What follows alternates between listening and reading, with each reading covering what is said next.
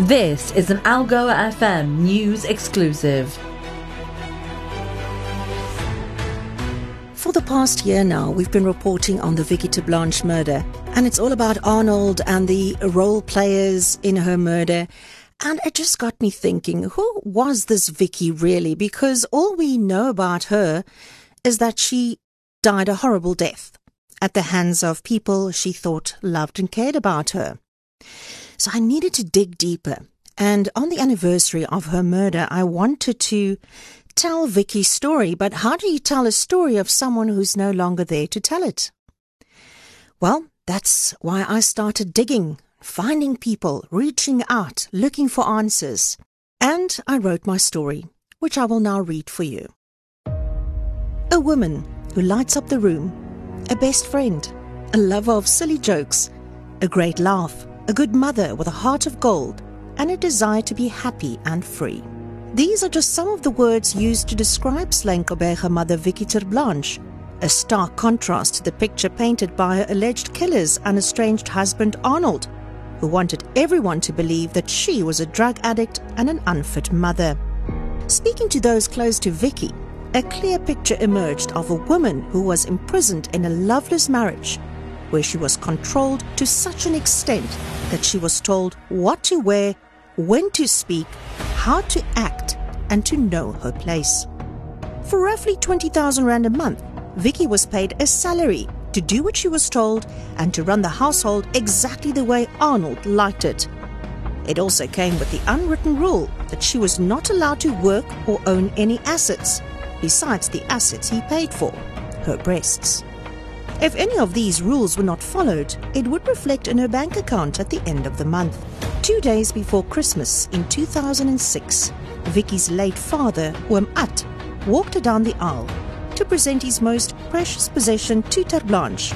But according to a friend who spoke to Algoa FM News on condition of anonymity, Vicki's father had no time for Arnold. While driving to the church on the day of her wedding, he gave her one last chance to change her mind and said he would have no hesitation in turning the car around. All she had to do was say the word. "I should have listened to my father," is something that Vicki would often say when the alleged abuse from her husband became untenable. 14 years later, the marriage of Arnold and Vicki would be on the rocks. And while the country was stuck in a nationwide lockdown due to COVID-19, Vicki found out about his infidelity with a much younger woman. Vicki's cousin, Leonie, who spoke exclusively to Algoa FM News, says she heard about Crystal Wiggle while driving back from the Terblanche's 6.5 million rand home in St. Francis Bay, where they had celebrated Vicki's 41st birthday. She showed me a picture and said, "Cuz, this is the woman my husband is with in East London." Little did Vicki know that the photo taken at her birthday celebration, with her grey jersey and beautiful smile, would go viral on social media and become an image forever associated with an unthinkable tragedy. This would be Vicki's last birthday. A year later, she was lying dead in a shallow grave in green bushes on the outskirts of Gqeberha. Ironically, she was also due in court the next day for her divorce proceedings with Arnold, where the fight over custody of their minor child was at the forefront. Leonie says the last message she received from Vicki's phone was on the 19th of October in 2021, a day after her murder. She now believes that message was sent by Vicki's boyfriend, Reinhard Leach. So who was the real Reinhard Leach? Leonie, who works as a real estate agent in Gauteng, said she spoke to Vicki earlier in October last year to ask for advice on purchasing a camera she needed for work. Vicki enjoyed photography in her spare time and had a great camera she was not willing to sell. Leonie says the message she received on the 19th of October was a picture of a camera which she believed to be Vicki's. "I found the message very weird and never responded. I now believe it was Leach who was trying to pawn Vicki's camera off to me," she said. Leonie said on the 22nd of October she messaged Vicki begging her to make contact, but the messages never went through. Others said when they called Vicki on her birthday, the phone didn't even ring. According to the state, Vicki's phone was factory reset and they are continuing their efforts to extract the data from her device. During Vicki's very brief relationship with Leach, she thought she might be expecting and was thrilled when a home pregnancy test confirmed it. But according to Leonie, her daily interactions with the Vicki became less frequent when Leach came into her life until the news about her pregnancy. One day I spoke to Vicki and asked her how the pregnancy was going, and she said, "Cuz, you won't believe it, but I lost the baby." Another source, however, said that once Vicki went to a doctor, it was established that she was never pregnant and her hormones were blamed for the false positive. Speaking to those close to Vicki, it became clear that nobody liked Leach, who seemingly appeared in her life overnight. She insisted to her friends and loved ones that Leach, a former primary school teacher, was a great guy. She also adored his parents, saying that she missed having parental figures in her life. People who knew and loved Vicki were all in agreement that Leach knew exactly how to control her, much like Arnold did. The state's opinion of Leach is that he was just that, a leech. They also called him a liar and a psychopath who used Vicki as his cash cow to fund his illicit abalone dealings. Leach, who last taught at St. Dominic's Priory, was also a teacher at Kabiga Park and Charlotte primary schools, according to the state. However, Leach failed to mention the fact that he was asked to leave 2 of the schools because of his drug and alcohol habits. Less than a month before Leach appeared in Vicki's life, he miraculously escaped a horror accident on the N2 towards Van Statens Bridge. The accident claimed the life of well-known stock car champion Mario de Ridder, who's 47, whose son Mario Jr. is now a state witness in the murder of Vicki Terblanche. Leach, de Ridder and another friend reportedly had a flat tire when Leach got out to inspect the car. It was then that a truck ploughed into their stationary Audi, and Mario Sr. died a few days later in hospital. At the time, the de Ridder family appointed a lawyer to look into the circumstances that led to the accident. Family lawyer Lunan Meyer told Algo FM News that they were still assisting the family in this regard. Vicki's father died following a long illness, which spared him the ordeal of having to bury his daughter. His wife and Vicki's mother took her own life not long after her husband died. According to a friend, Vicki accused her mother of being weak and resented her for killing herself. When Vicki's marriage started to unravel, she too thought that taking her life would make her problems disappear. Leonie says she was very close to Vicki during this time, especially after she was released from hospital following the suicide attempt, which was labelled as accidental by some. Nevertheless, she did take an overdose of pills, and whether or not it was accidental would not change the fact that Arnold would use this as leverage in his alleged plot to get rid of her. Arnold and his love for money. Money is certainly believed to be Arnold's main driving force.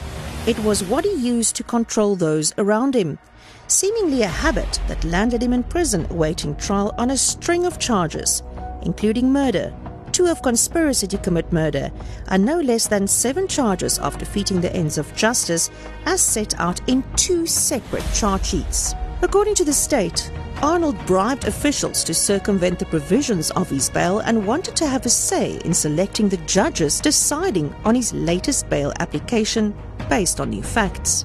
The state submitted that Terblanche also wanted to have one of the country's top investigating officers, Kana Swanepoel, removed from the case. Money is at the center of all these allegations. According to Algo FM's source, Vicki would on more than one occasion say that if anything ever happened to her, or if she should disappear, Arnold will be involved. She said he'd done it before, and he had a lot of money to make people disappear. He would make it look like an accident, she would say. Nobody said no to Arnold. Algo FM News reached out to a number of people in an attempt to get an insight into the personas of Vicki and Arnold Terblanche. When it came to describing Arnold, words like passive-aggressive, narcissistic, rude, unpleasant, and aggressive were just some of the adjectives used. The state also submitted in papers in court that Terblanche was domineering and dictatorial, and that his pattern was established through his numerous previous relationships and marriages. Vicki was his 3rd wife. Terblanche is currently in a waiting trial prisoner at St. Albans, on more than one occasion asked to have contact visits with his son and girlfriend, which were granted by senior officials whose names are known to Algoa FM News. The last request made by Terblanche was in a handwritten note dated the 16th of August 2022 and addressed to the head of the centre at Medium A at St Albans Prison. A source told Algoa FM News that one of the senior officials at St Albans had met with Arnold's current girlfriend Crystal and the children at a parking lot opposite the Greenacre shopping centre where gifts were exchanged. Wiggle has since been given custody of Terblanche's teenage son.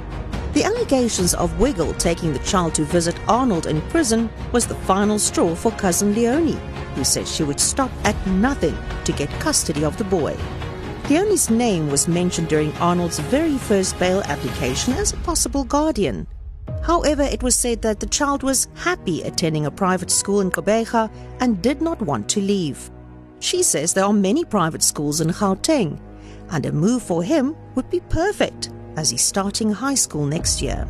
Shortly after the Terblanche couple was separated, Arnold told Vicki to move out of their 4 million rand home in an upmarket Mill Park complex, as he wanted his lover, Crystal Wiggle, to move in. The lovebirds had been living in his luxury home in St Francis Bay at the time. Leonie then suggested that Vicki move to Gauteng to help in the business, but leaving her child alone with Arnold was not an option for her. A tearful Vicki eventually cracked under pressure and moved out of the home to a property in another part of the complex. Arnold rented the place for her, but without furniture. Vicki grabbed what she could and moved in with her favourite pots and pans, a pot plant, and her late father's crystal glasses. Her first night in her new place was spent drinking a glass of wine on a blanket on the floor. According to Algoa FM's source, Arnold eventually bought Vicki a bed to sleep on and kitted out their son's bedroom with absolutely everything his heart desired. Described as a good father, Arnold reportedly never said no to his son and gave him whatever he wanted. During this time, Vicki had to ask her divorce lawyer to write a letter to Arnold for her to get access to her parents' furniture, which was being kept in storage. He eventually complied, but reportedly dumped the furniture on the sidewalk on a day she wasn't even home. Vicki also became convinced that secret cameras were installed in the house for Arnold to watch her every move. She told those close to her that he would often phone her when he was out of town to question her about what she was doing and why she was visiting friends on a school night. These allegations will have to be tested in court when Arnold Terblanche murder trial eventually gets underway. It was also in Vicki's new pad in the Mill Park complex where Leach made himself at home. So, did Vicki have true love or just any love? Long before Leach and Crystal came into the picture, Vicki did feel loved, but not by Arnold. One of Algoa FM News sources stated that Vicki had become romantically involved with a woman and said she had experienced true love for the very first time. Arnold was reportedly aware of this relationship and eventually drove her out of Vicki's life because they allegedly would not submit to his sexual fantasies. On the 21st of October 2022, Vicki would have celebrated her 43rd birthday. And who knows how her life would have turned out had she listened to her father on the way to church all those years ago. According to evidence already before the court, Vicki was drugged on the 18th of October 2021 with a Schedule 6 drug called Percocet. She was then suffocated with a pillow by her killer as the drugs wanted to purge out of her system. The next day, Vicki's body was wrapped in her son's bedding and thrown in the back of a BMW, while her killers tried to figure out what to do with her body. She was buried in a shallow grave at Greenbushes, and her body was found by police on the 23rd of October, after being pointed out by a co-accused who's now a state witness. According to the lead investigating officer, Connor Swanepoel, the investigation into Vicki's murder continues to evolve. In his latest affidavit before the court, Swanepoel indicated that the state had established that Vicki was in fact using drugs, most definitely on or around the 12th of October 2021. He also stated that more arrests in the matter were imminent. That was an Algoa FM news exclusive.